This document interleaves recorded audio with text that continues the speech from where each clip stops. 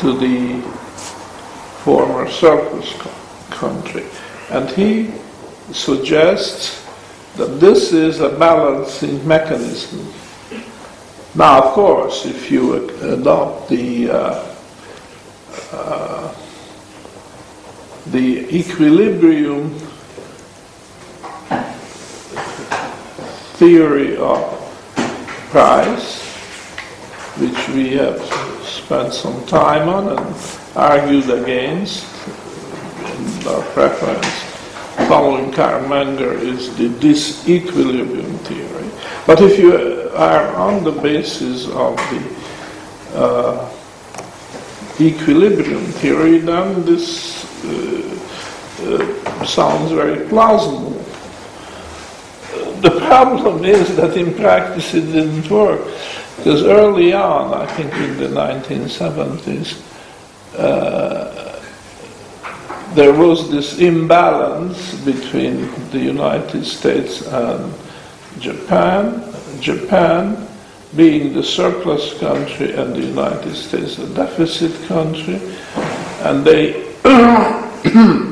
put pressure, the Americans put pressure on the Japanese to revalue, increase the value of their yen, and that will bring the balance about. Well, it never happened. It got worse and worse and worse. And in the case of Germany also, Germany was the surplus country, United States the deficit country, and there was a revaluation of the Deutschmark upwards, and everybody expected the balance to re-establish itself. It never happened. And so that meant the theory of Friedman is wrong. It just doesn't, in reality, it doesn't happen that way. Now, I have always laughed at this, or I should have cried actually. It was so utterly naive to come up with this theory.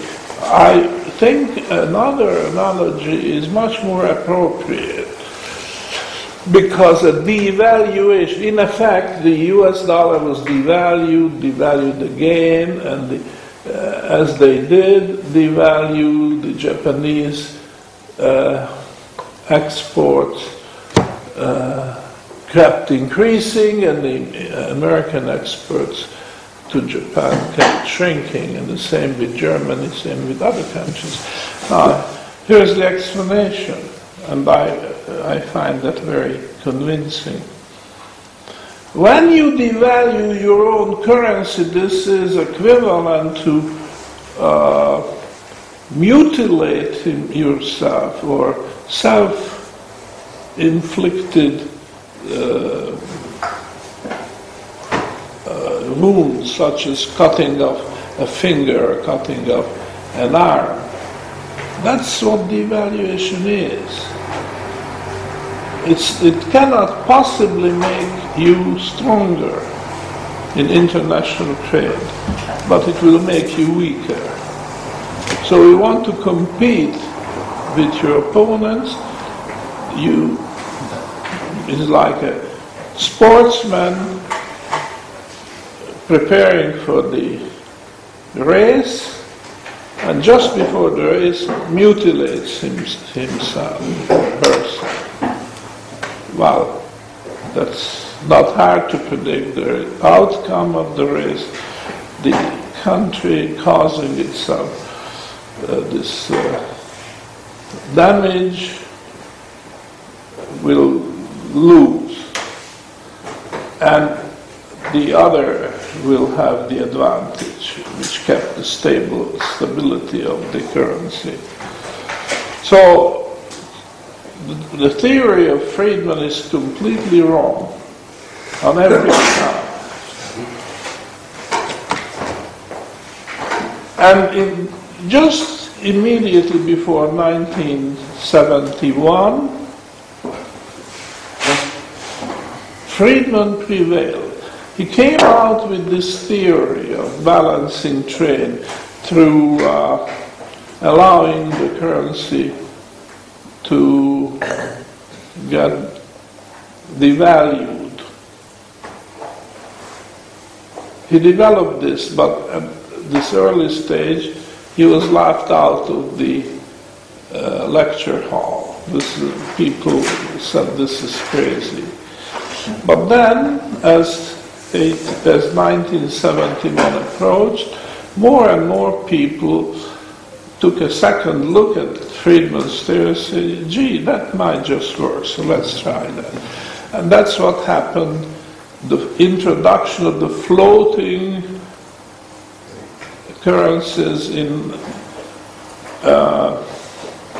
1971, which was an immediate consequence of the closing of the gold window by President Nixon. And this, we know, led to our present difficulties. It was exactly 40 years ago when this happened, and this 40 years caused a lot of damage, and now we are actually staring in the face of a collapse of the world monetary system.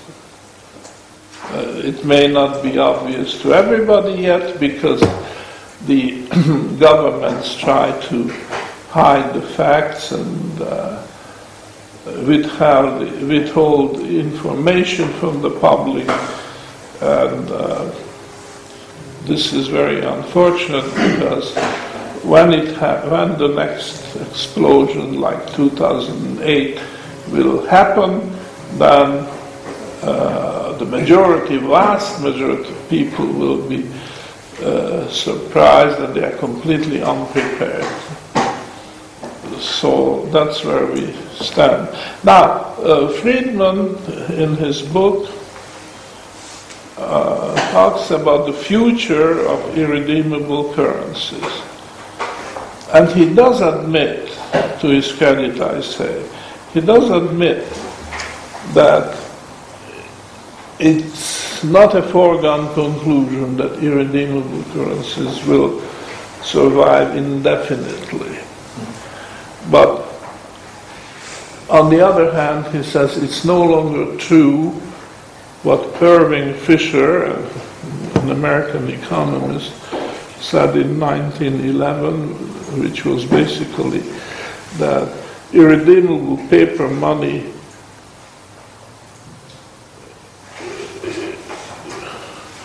has always been a curse to the country employing it. And Friedman says this is no longer true. In other words, with his addition to economics and others, we now have enough knowledge and expertise and so on to manage the irredeemable currency, such as the irredeemable dollar, irredeemable pound sterling, and the euro as well. Because with this knowledge, we can manipulate things, interest rates, money supply, etc., etc. And as a result, we have the new millennium, where gold and silver no longer will have a significant role to play. Instead, the irredeemable currencies will guide our destinies. Well, of course, we always said that that's not going to happen, and we have so much more reason today. They say this, but of course, Friedman is no longer with us. He died, so he cannot answer our arguments. But all this body of knowledge, so-called, which has been built up during the past 40 years, is not going to help us out. In fact, it's just going to make things worse. And so much power is concentrated in the hands of governments, central banks, that they will fight tooth and nail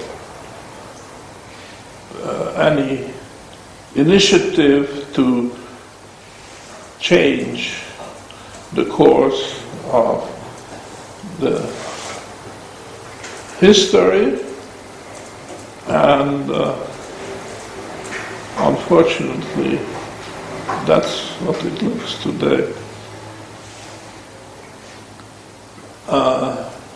The disaster cannot be averted. It's going to be fulfilled, which is very unfortunate. And we just stand there helplessly waiting for the worst to happen. So I think I will sign off here and give you a chance for discussion.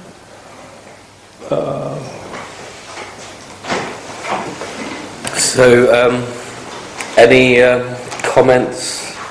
I have a question. Mm-hmm. I understand how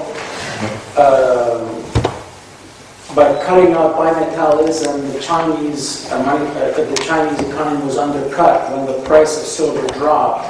Obviously, their international position was reduced. So how did this work with Roosevelt buying silver? Wouldn't that bring up the price of silver? Could you elaborate on that, please? You're talking about silver? Yes.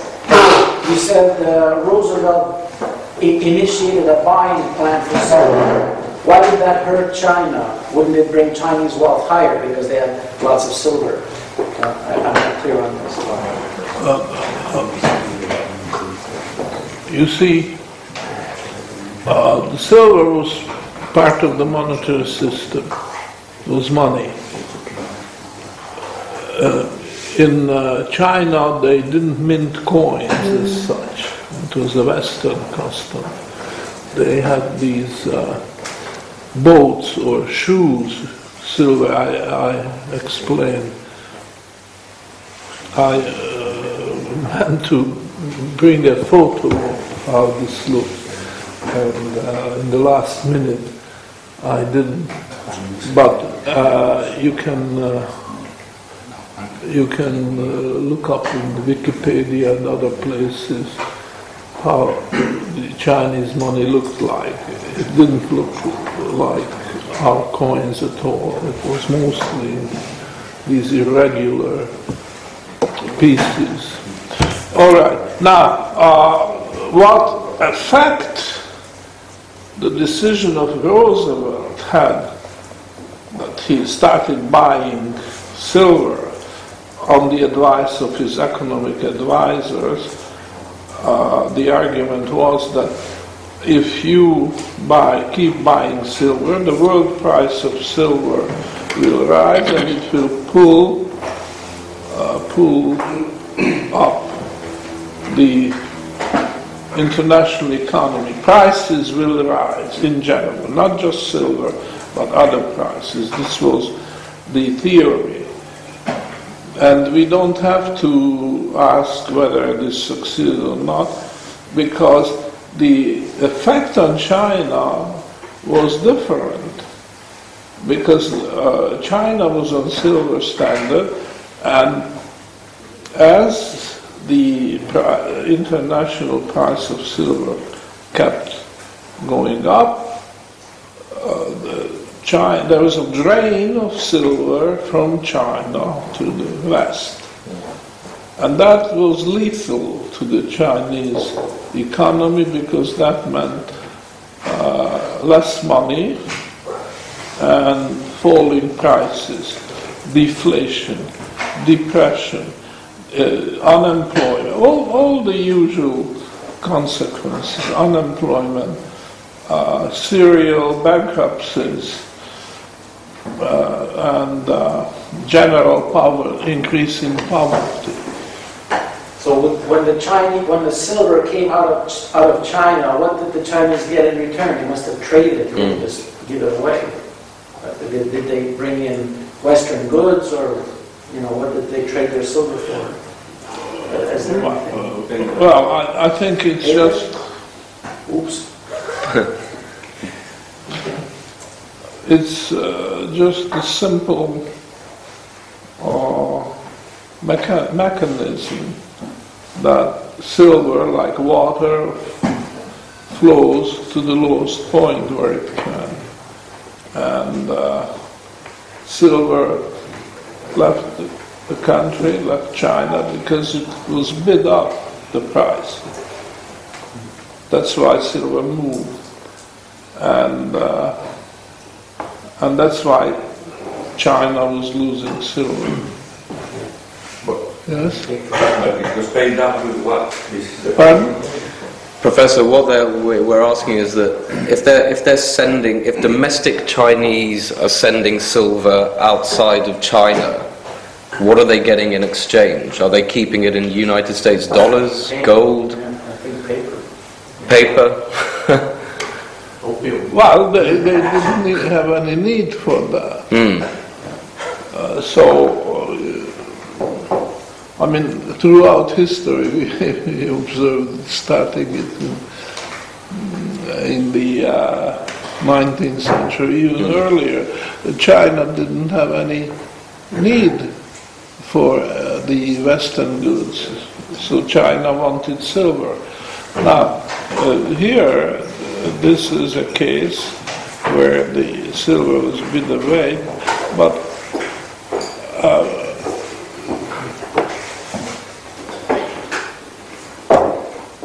I think it was still true that China didn't, but once the silver started flowing on its own, spontaneously, you couldn't stop it.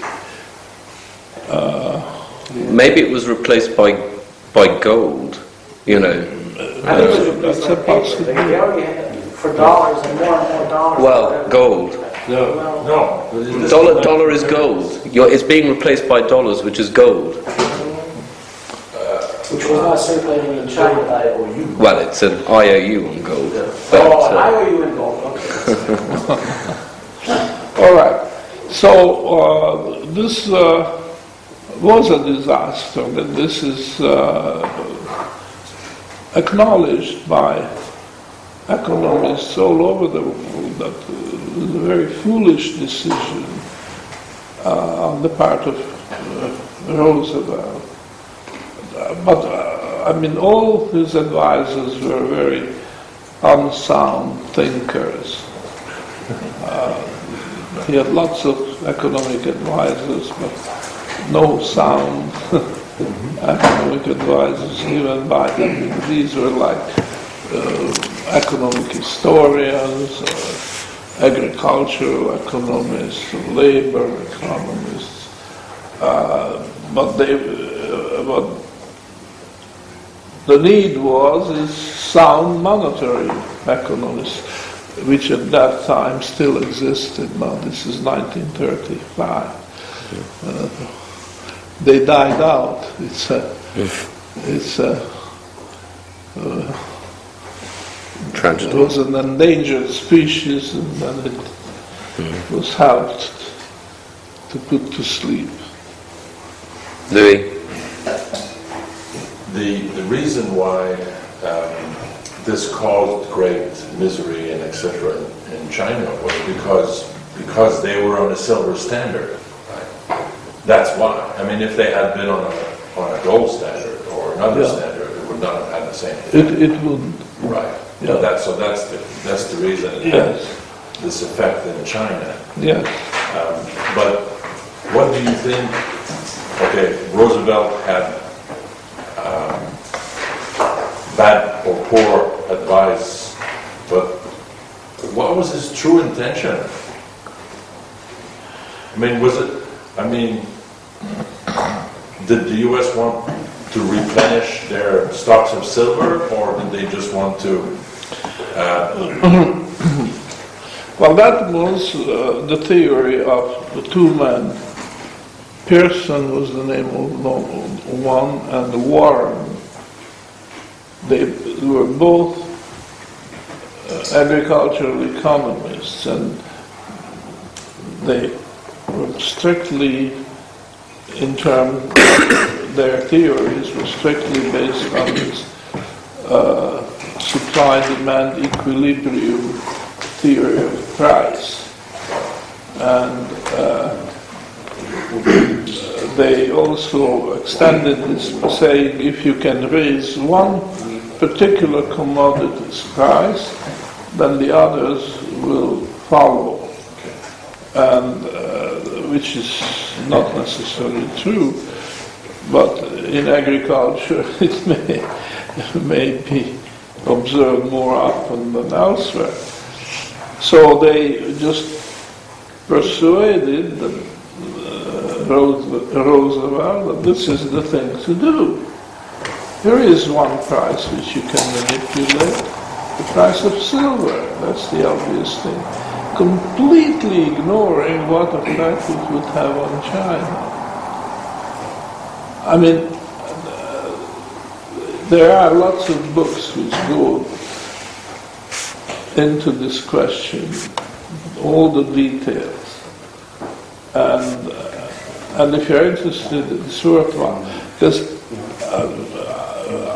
talking about blunders which politicians have made over the past 100 years, it's endless, but this is one of the biggest. To reduce a country which is potentially so great as China to an economic dwarf is just amazing by manipulating the price of silver. So, yes. I think Roosevelt was sympathetic to the communists. Him and Uncle Joe, Uncle Stalin. So maybe there was some intention to not help the nationalist Chinese, but the other guys. So, possibly. What do they think? Mark? So here we are, 160 years about after the Opium Wars, and have kind of a similar situation with a huge trade imbalance, but this time it's not opium which is being exported to China, but paper dollars. Oh yeah. So China has caught up a lot, but it is still under a huge paper standard itself, and there's, I think, a lot of misallocations. Would you dare to give some predictions on the Chinese economy during the coming crisis and coming years? Yeah. A lot of commentators are pessimistic about China. They are predicting a huge depression coming up in China. As far as I'm concerned, I don't see that at all. Because the Chinese are hardworking and frugal, and even if they lose a large part of their paper reserves, which they keep in dollars, but now also they diversified into other currencies, and they are going to lose on that account. They might gain even more on the on the metal account, silver and gold. It's unprecedented in the history of any communist country that the government is encouraging the population to hoard silver and gold. It's unprecedented. In fact, the communist government confiscated the silver and gold of the people, starting with the Russians and following with all the others. By the way, that was also the case. Now, it's not specifically communist, it's specifically under dictatorships. Hitler also started his rule by, if not confiscating, but at least forbidding trade in gold and silver. And they were actually more, Hitler and his regime was more effective than the communists. Tony? Professor, I am a question. You have changed, in my opinion, correct me if I'm wrong, you have changed your thinking about the causes of silver demonetization, or not? Changed? Your thinking about the causes of silver monetization. Yeah. Demonetization. I did. Demonetization. About bimetallism and silver demonetization, closing the mint to silver. I've changed. Okay. Because I read in your paper, Wither Gold, that the demonetization of silver by market forces was a logical consequence. Yeah, I no longer believe that. Okay. Yes. Thank you. I've got a quick comment about Milton Friedman's theory. He said that, under a gold standard you have the surplus and deficit country, and gold moves. Prices rise in the surplus country, and they fall in the deficit country. But for those that have attended earlier courses, you'll know that that's not the way that it worked. Instead of going into the movement did not affect the price of the goods, it affected the volume of goods on offer via changing the discount rate. So the discount rates would change, and wherever discount rates were moving in a lower direction, you'd have a consequent expansion in the amount of consumer goods available. So Friedman got that wrong.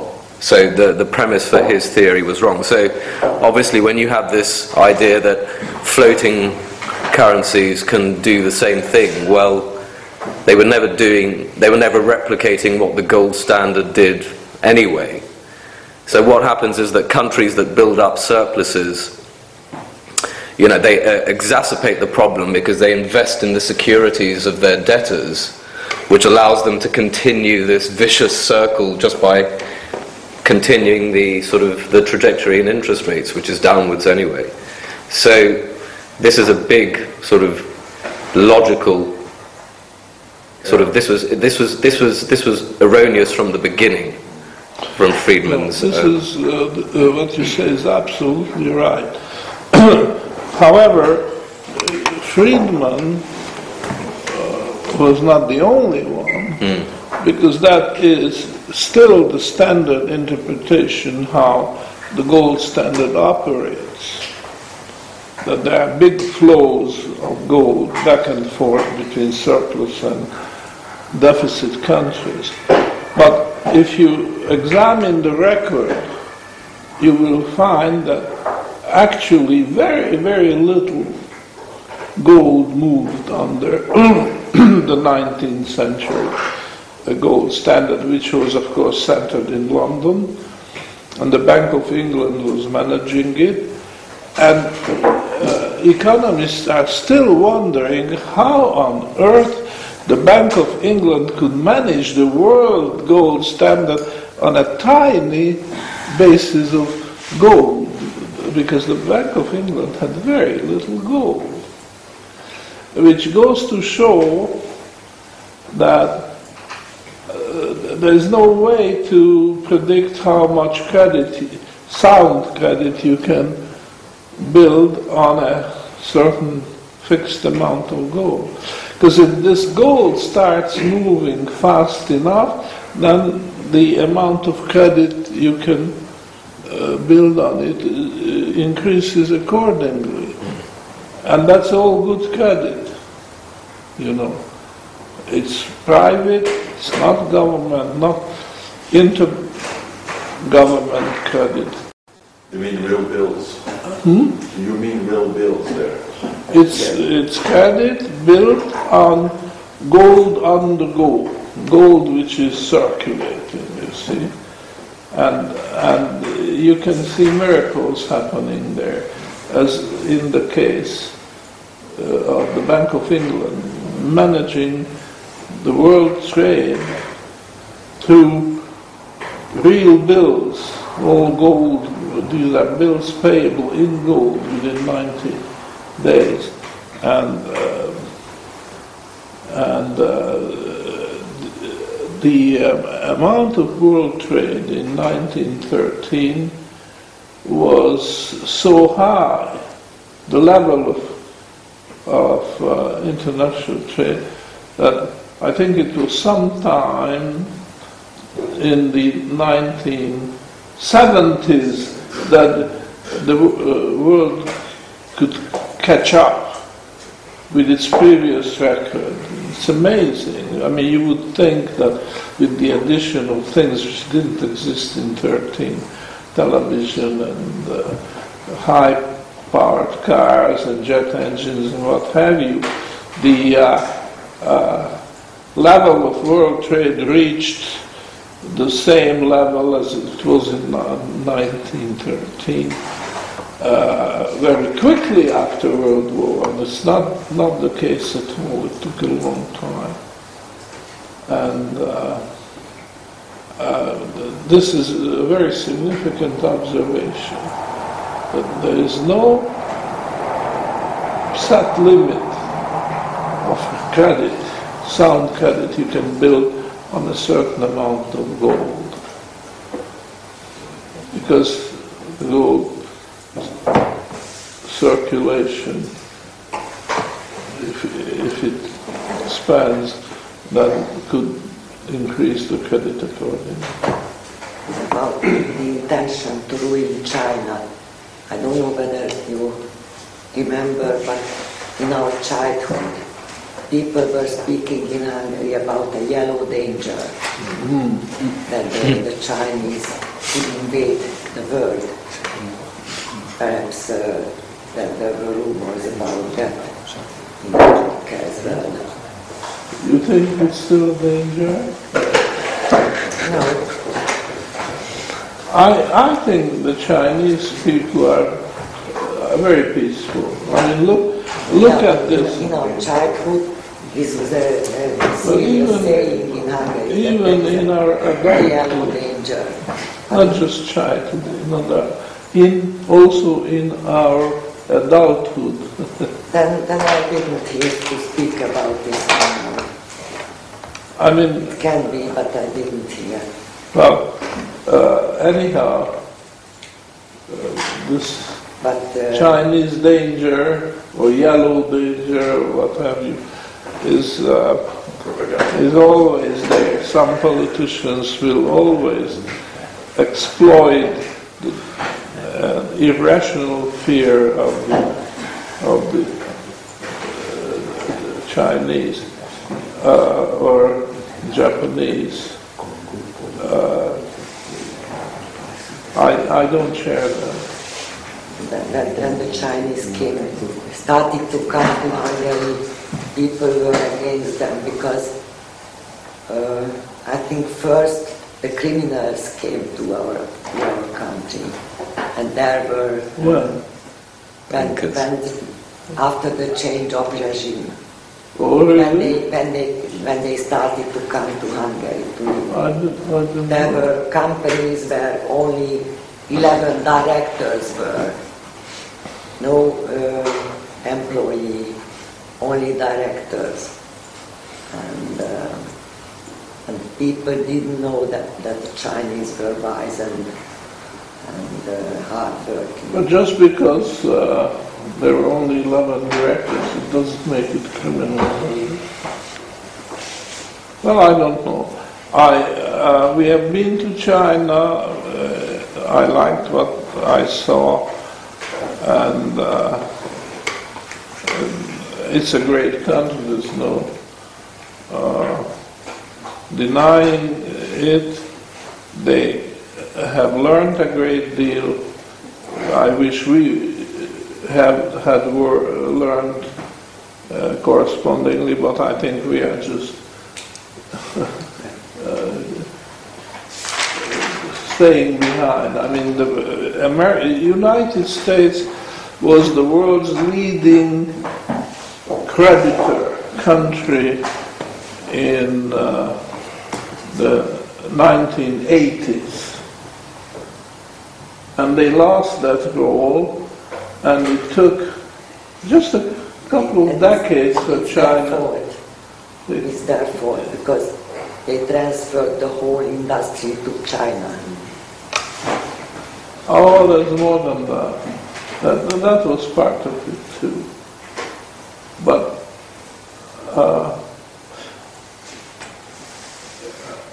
be it as it may, I think it was a small miracle what China did.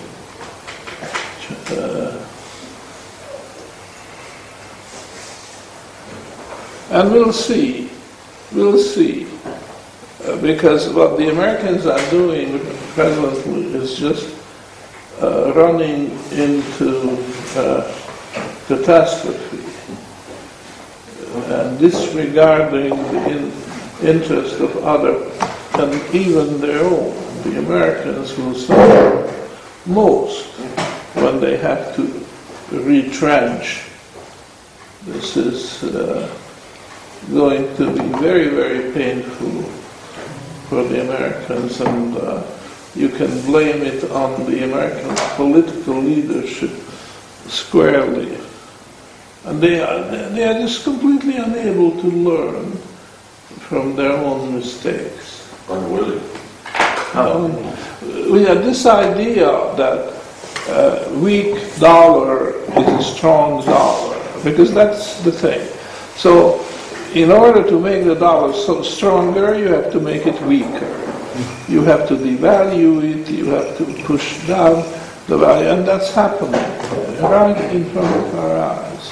And we see how America is losing ground as a result of. No, it's still the same. Of course, they don't admit it, that the dollar, but this QE1, QE2 is just another name for devaluing the dollar. A disastrous policy. If they stabilize the dollar before China stabilizes its yuan in terms of gold, then they lost the game. If China does that first, I think you will see a different world. China with us, gold or silver money is going to be very, very strong economically. That's the way I see it. Any more questions, comments? No? I'm going to ask another one. Go on, Lee. Professor, do you expect China to go back to a silver standard? Good.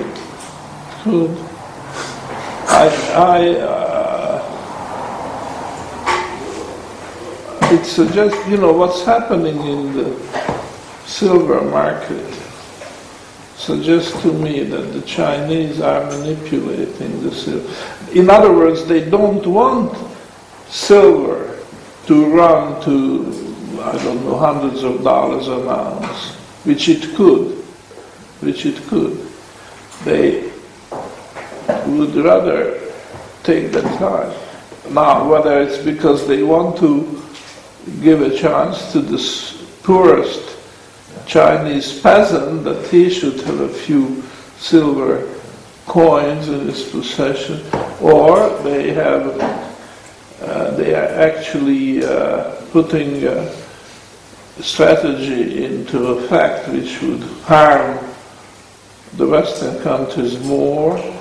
I don't know. Both. They create a stronger middle class at no cost. See, everything that the Americans did was wrong.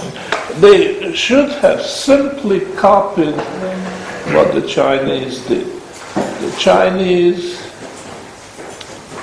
developed their silver refining capacity enormously, so that When did the 10 or 15 years ago, Okay. so that if you had any quantity of silver to be refined, you had to take it to China, because that's where the capacity. The Americans should have done the same. They didn't. Okay?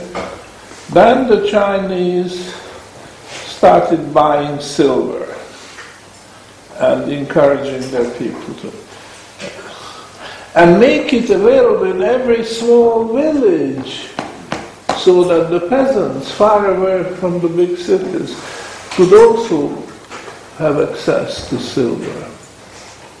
Now in America, there's no. I mean, Mexico, yes. Hugo Salinas Price. He has an outlet in the smallest Mexican village.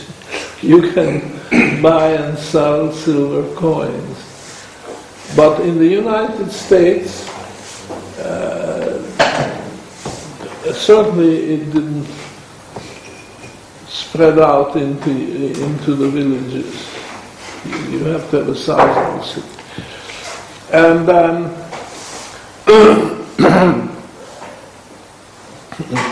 the Chinese believe in financing trade in terms of gold and silver. The Americans didn't.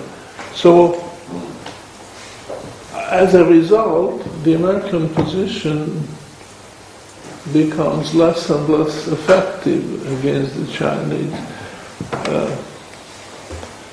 I think that's a problem, or the problem is coming and coming soon. Any more questions? Rudy? Just a little comment on this. I deal with Chinese people selling machinery, building machinery, and it comes out when you talk to them that the back of their mind is the peasant in the back country. They're thinking about that and bringing wealth or work or whatever. And if it's not altruistic, it's certainly preemptive of revolution. So they are thinking that, no question. Any more questions, comments? Well, I think on that note we will adjourn for the day. Thanks very much, Professor. Thank you.